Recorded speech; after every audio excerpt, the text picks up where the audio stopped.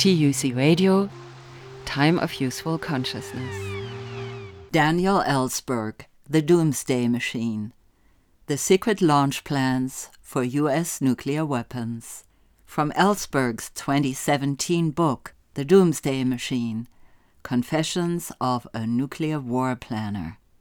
In 1971, the young defense analyst Daniel Ellsberg had taken on the Nixon administration, risking his career and freedom to leak the Pentagon Papers. He showed the world that the U.S. government had lied repeatedly about beginning and winning the war on Vietnam. Now, over 40 years later, Ellsberg is sharing the research from his most ambitious project yet, The Doomsday Machine, a stunning insider's tale of American nuclear procedures. Ellsberg was a nuclear war planner during the 1950s and 60s. In The Doomsday Machine, Ellsberg offers an exposé about, quote, the nuclear war planners, of which I was one, who have written plans to kill billions of people, calling it a conspiracy to commit omnicide, the death of everyone. End quote. Ellsberg asks us, can humanity survive the nuclear era? We don't know. I choose to act as if we have a chance. For decades, he has put himself on the line to oppose those plans, writing, speaking, standing up, and sitting in against the threat of nuclear annihilation. Ellsberg has been hauled off to jail for civil disobedience against war over 80 times. On December 13, 2017, Daniel Ellsberg was on stage at the Commonwealth Club in San Francisco. He had an engaging conversation with the club's president, Dr. Gloria Duffy. She and Ellsberg share a similar background. Duffy worked as a resident consultant at the Rand Corporation in Santa Monica, where Ellsberg had been 6 years earlier. She then was communications director at the Arms Control Association in Washington, D.C. This conversation at the Commonwealth Club took place during the Trump administration. Just 4 months earlier, in August 2017, President Trump threatened to unleash fire and fury against North Korea if it endangered the United States.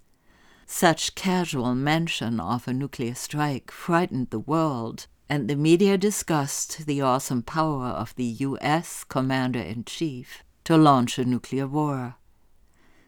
You are about to hear Daniel Ellsberg discuss another frightening aspect caused by the handling of nuclear weapons.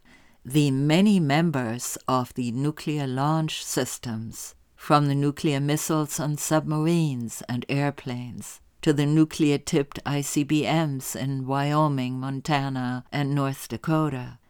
Ellsberg's research showed that literally hundreds of personnel have been given or shared access codes for a launch, or what Ellsberg calls a go. Gloria Duffy asks Ellsberg how he found out that launch codes had been so widely shared, but keeps the question suspended by wanting Ellsberg to talk about his father first.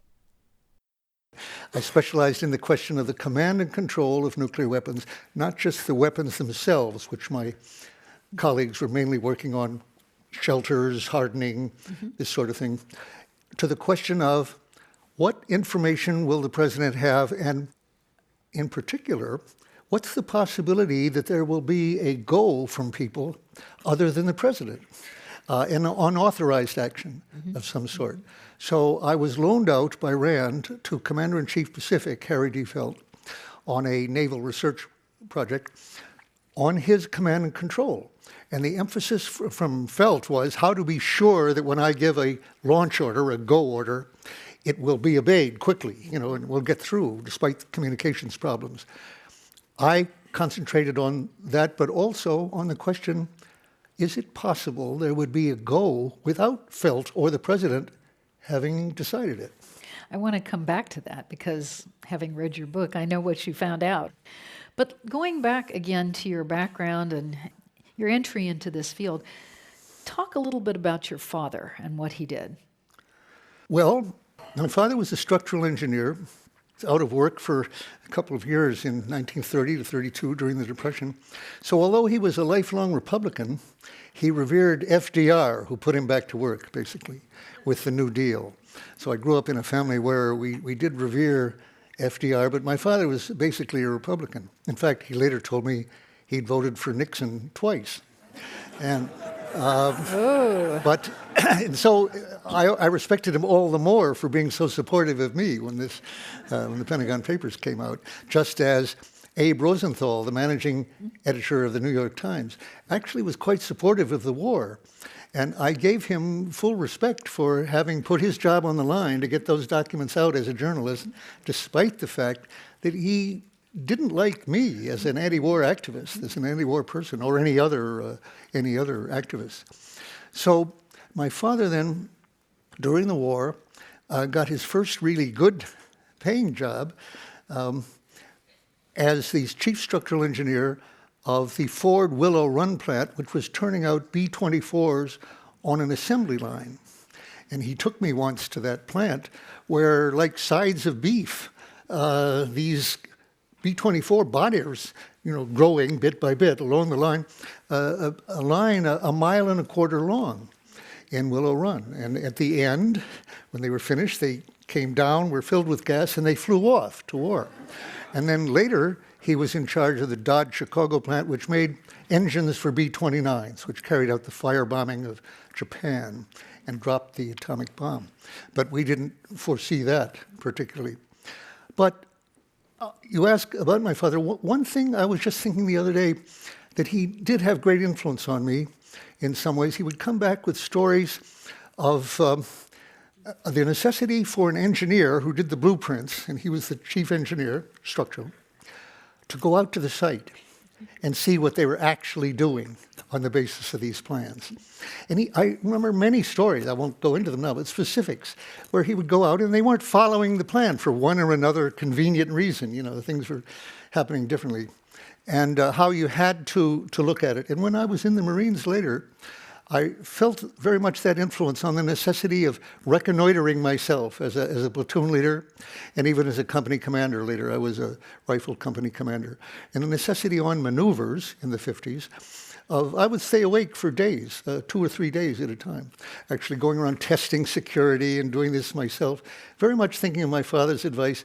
Yes, you've given the orders, but what are they actually doing? Are they sleeping? Are they carrying out the orders? I can see the relationship of that to many of your later episodes It's not in the book, life. but it's behind. So let's talk about this cache of documents that it was kind of the Pentagon Papers #2 that had to do with nuclear war plans and war fighting and chain of command and so on. You have a fascinating story about what happened to those. You copied them. I think you copied 7,000 pages in all. You copied the Pentagon Papers, the Vietnam documents. You copied all of these other documents. You released what became the Pentagon Papers. What happened to the other documents for all of these years? Well, I had meant to put them out after the Pentagon Papers on Vietnam, the decision-making on Vietnam between 1945 and 68. Had run their course and had whatever effect they might have. And I assumed there would be a trial, and actually several trials. There was a Boston grand jury working on the distribution of the papers while I was on trial for the copying of the papers, and I was going to be in this second trial as well. But then I assumed, okay, when that's done, I will put out the nuclear papers, which I thought were more important, actually. I separated them from the others and gave them to my brother, who kept them, it turned out, in a cardboard box inside a green garbage bag. And first he had them in his compost heap, first in his basement, then he transferred them to a compost heap. Then he decided when my wife and I, Patricia here, were on eluding the FBI underground for 13 days, and they were searching for us while we were putting out to the other 17 papers, besides the Post and the Times. He got worried that the FBI was searching for me. They said it was the biggest manhunt since the Lindbergh kidnapping. And we were in Cambridge all that time, but we were going from house to house. So my brother transferred them to a trash dump in Tarrytown, New York. He buried them in the trash dump in a bluff at the side of the dump, underneath a green metal stove, actually, to mark the place where he had buried them. During that summer, while I was on trial, at the beginning of my court proceedings, Hurricane Doria, Tropical Storm Doria, actually, came and pushed the stove about 100 yards away in some direction. And the other contents of the bluff went down over the road and down the hill and whatnot, were pretty well distributed. I still thought one way or another there'd be a way to find them. And for a year and a half, he and some friends, Barbara Denyer and her husband and daughter actually, were spending every weekend looking for these. They even hired a backhoe at one point to dig for them, and they got 1,000 garbage bags from this trash dump, but none with top secret documents. And eventually they used fill from that dump as the foundation of a condominium that was going up, covered with concrete. So as my brother said, it would take dynamite to get it. I had to give up. And that was a very great, anguishing thing for me. It was after the trial that I really fully gave up on recovering those documents, which I'd always thought was more important than what I had been doing. So the documents were lost. So what was your process of going back and correlating what you had copied and what you knew about with what was becoming available? As the trial commenced, my lawyer, Charles Nesson, he was the second lawyer of the Harvard Law School. Oh, someone knows him. Very good lawyer. He's still at it. And my main lawyer was named Leonard Boudin. Charlie sat me down at a house in the summer, and he said, "We don't know anything about the secrecy system. Tell us what you know, how the secrecy system works. You're going to be indicted. You are being indicted for this." In effect, my memory, though it seems a bit odd, is that he said, "Tell us what secrets you've dealt with." Can't have said it in just those words, I think, but something like that. And I sat there for over a week, night and day, dictating to a secretary with a tape recorder the work I'd done, which really constitutes the first several chapters of this book. So I really wrote the first draft of those, in effect, 500 pages of transcript. I didn't mention this in the book. It's back then in 71, in effect. And when the trial was over, I actually edited them a bit, typos and names of people, and showed them to an editor who said, "We can't sell this at all." And I had to give up the idea of putting it out as a book at that time. So I set out to try to help build a movement against nuclear weapons, a movement that you've had a lot of interaction with, I know, that was like the anti-war movement, and that I hoped would have a similar effect. Later, for example, I was very early on the bilateral nuclear weapons freeze. And we could discuss afterwards what your opinion was at that time. We don't have to do it now. But it wasn't highly popular in that administration. You weren't in the Reagan administration. No, right. Anyway, there was a big movement, actually, at that point. And then when the Cold War ended, the movement pretty well dissolved and has never really recovered very much on the theory that that's over, that's history. And that applied, of course, to my history. And there wasn't interest in it at that time either. But the idea was, okay, now we're on the process of dismantling, getting them out of Ukraine and Kazakhstan. And we were going down. Actually, they did reduce 80% of the weapons. And yet, what I would call doomsday machines, we'll get to that, remained. The basic strategy, the basic structure of the response system, or the first strike system, has remained to this day. That shouldn't have happened, but it did happen. And it turns out that I would say the same dangers remain despite this decrease in the numerical arsenals. And so I find now that really what I worried about in the late 50s, not the idea of a Soviet surprise attack that we worried about when we had the delusion that there was a missile gap in favor of the Soviets, but since then, when there was, quote, parity on both sides ever since, as there is still, I still saw a great danger that the system would explode. And I've seen that ever since. So I set out to do what I could to educate people about this. So essentially your thesis is the same dangers that attended the nuclear situation in the early 60s remain today. I would say so, yes, absolutely. And so let's talk about some of those. You referenced your work out in the Pacific, where you were doing research on the command and control system for nuclear weapons for the Pacific Fleet, for SINCPAC. And you found what? When you... Well... They were looking at whether top orders would be executed. What did you conclude based on the documents and the interviews and the meetings you had out there? Well, let me summarize. It ties in with what you were asking earlier. I did go around ultimately to every command post in the Pacific, including floating command posts in 7th Fleet and elsewhere, and in Japan and Guam, Okinawa. And this is 1960? 59, 60, okay. On this post, looking at the field in my father's spirit. And I found, for example, a rather dramatic example, from that day to this, we hear about the two-man rule, that nothing can be done respecting nuclear weapons by one individual. It always has to be at least two people opening an envelope, turning a safe lock, doing whatever. I found that this was disobeyed in every command post that I went to. Everyone had made arrangements that if one person, say in a command post at night, had to go attend a sick wife, or was sick themselves, or had to go to the PX or something like that, we would not be paralyzed if an order came through, so that they'd all arranged it, that actually where they had rules like one person has half of a combination to a safe and the other has the other half. No, they both had the whole combination. And that was true right across the board.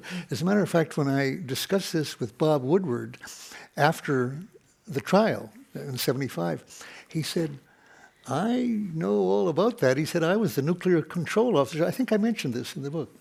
I was the nuclear control officer on a naval ship, and I know perfectly well. We all asked ourselves, how do we get this thing off if there's only one person around? So that was true of the Minuteman launch systems and everything else. So there was a case, like my father, as I say, where the directive is one thing and the reality is another. There are a lot Very dangerous to that. Well, that isn't, by itself dangerous, but then I found another thing that was very serious and that I'm sure continues to this day. Not only in public, but even in our top secret war plans, it was always stated only the president can order the launch of a nuclear weapon. Let me jump ahead here. There were no locks on weapons then at any level, and there are some locks now, but at what level is the combination held is a very interesting question. But at that time, everybody, even on an individual plane, had the capability of going along, launching the war. And that was true at higher levels as well.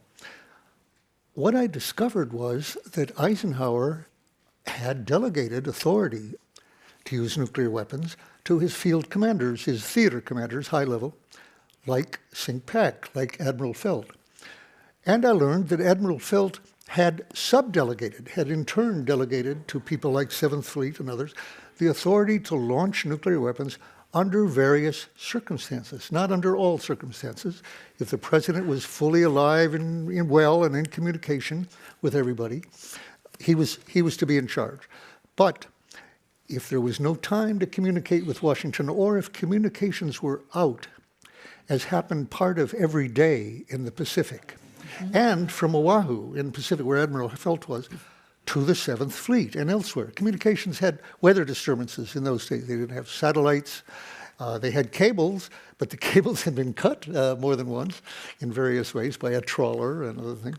So they were on their own during that, as during the Quemoy crisis of 58. This was so at odds with the top secret directives, supposedly, that it was almost hard to believe, but I did brief McGeorge Bundy on that in his first weeks in office in the White House as assistant to the president for national security. He was very startled to hear this and taking a lot of notes and assigned me to look further into it for the White House. And it did turn out, yes, the letters existed. It was another couple of decades before I discovered, to my surprise, that Eisenhower had authorized the subdelegation as well. The National Security Archive, you know, I'm sure, had gotten Freedom of Information Act things. And to my that was one of the few surprises I've gotten from reading this, that Eisenhower had actually delegated it to all these people. And that was continued by Kennedy and by Johnson, despite total campaigns. The campaign of 1964 was run on two major issues against Goldwater by Johnson. And one was the famous one of use of nuclear weapons in Vietnam and for blowing the leaves off trees, as Goldwater said, you know, giving us a better field of fire, we'd use some nuclear weapons.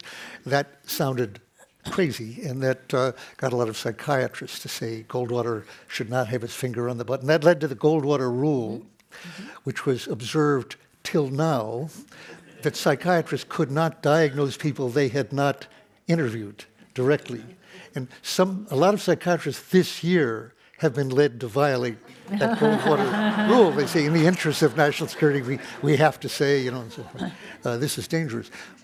The other rule was that Goldwater called for the delegation of the use of these to field commanders. And Johnson said, on the opening day of the campaign in my hometown of Detroit, where the Democrats always used to start their campaigns, in Cadillac Square, I have exclusive authority, you know, by the Atomic Energy Act. I will never delegate this. Only I can decide this. This is a paraphrase. You know, this is my highest responsibility, et cetera, et cetera. I knew that Kennedy had delegated, and I told Adam Yarmolinsky, who was the assistant to McNamara, I said, you know, as far as I know. And he said, look into that. I looked into it, and yes, Johnson had kept up that delegation. And in fact, much later again, memos came out from McGeorge Bundy at that time, referring to Johnson and saying, oh, Mr. President, I do have to point out that you did delegate at the beginning of the year, you know, and so forth. Maybe we should put out something clarifying that statement, or lest we be accused of fake news or something like that. And Johnson decided, no, we'll just go with it the way it is. It was continued by other presidents. And something like that has to be true today. There's so much concern right now as to whether someone that people perceive as Goldwater was perceived as being a little deranged. They're worried. That has attracted their attention to the dangers of the nuclear era, dangers that I would say have been there all along, but he has attracted their attention. But no one has raised the question, in fact, it's often been said, as before, only the president, that's worried people, you know, that's sole authority. Only this president can, but he can get his way, you know, which is the case, that is true. He can get his way, the military may raise questions about it, they may urge him to rethink something, but if he wants a nuclear attack to take place, it will take place. If somebody really resists it, they will be fired and replaced by somebody who will. But what I'm very aware is that hardly anybody else seems to be aware, raising the question, it isn't only the president. And by the way, he may not be the only deranged person who has the power to reduce this, like the movie Dr. Strangelove, where a rogue, smart base commander gets it into his head that the time has come to launch this. That could have happened then, and I'm sure it could happen now. And I haven't seen anybody else say that. That was one of the respects in which Dr. Strangelove, the film, was very accurate. it can't be the case that one bomb on Washington, or one bullet on Washington, as in the case of Reagan, for example, can paralyze a retaliation. People in Washington, well, what about the people at Mount Weather or the underground sites, these secure locations that Cheney went to during 9/11? They're all targeted. They're all vulnerable. Offutt Field, where Strategic Air Command is, of course, a number one target. Harry D. Felt's headquarters in the Pacific are obviously a prime target. Can it be the case that bombs on each of those, we're talking 8, 9, 10, 12, will paralyze our response, that there would be no retaliation in the Pacific if Oahu is hit by North Korea, for example, which they have the capability of doing that? No, it was never the case. It is not the case now, which means that for any nuclear state, I would say, but certainly for the Americans, there are many fingers on many buttons. And what's almost more concerning about that is also true for a state like North Korea. We're talking about assassinating Kim Jong-un quite openly. That's the change, to be making such open talk about that by both the South Koreans and the U.S. Decapitating North Korea, that's the basis of our plans as everybody has described them. Can it be that Kim has not arranged that if he is assassinated, there will be retaliation? I would say it's almost certain that he has. And that, and possibly even if he senses an attack coming. That would be crazy for him to launch an attack. As people say, he has planned an exercise. If we're about to attack, if we're in the process of attacking, not even with nuclear weapons, they will attack with their nuclear weapons against us. That would be crazy. They'd be annihilated. It would be the same plan as NATO has had for over half a century, exactly. Just as crazy, and the same plan, to initiate nuclear war against the Soviet Union, against a nuclear-armed state, as Russia is now, in the face of aggression or an occupation or some sort. That would be suicide. But that's the plan. And what we'll get into here, I'm sure, is it wouldn't only be suicide. It would be more like what John Somerville called omnicide. Everything goes. That was a conversation between Daniel Ellsberg of Pentagon Paper fame and the president of the Commonwealth Club of California, Dr. Gloria Duffy. They spoke on December 13, 2017, after the release of Ellsberg's most recent book, The Doomsday Machine, Confessions of a Nuclear War Planner. This broadcast is part of a celebration of the work and life of Daniel Ellsberg. He recently disclosed that he has pancreatic cancer and has only 3 to 6 months to live.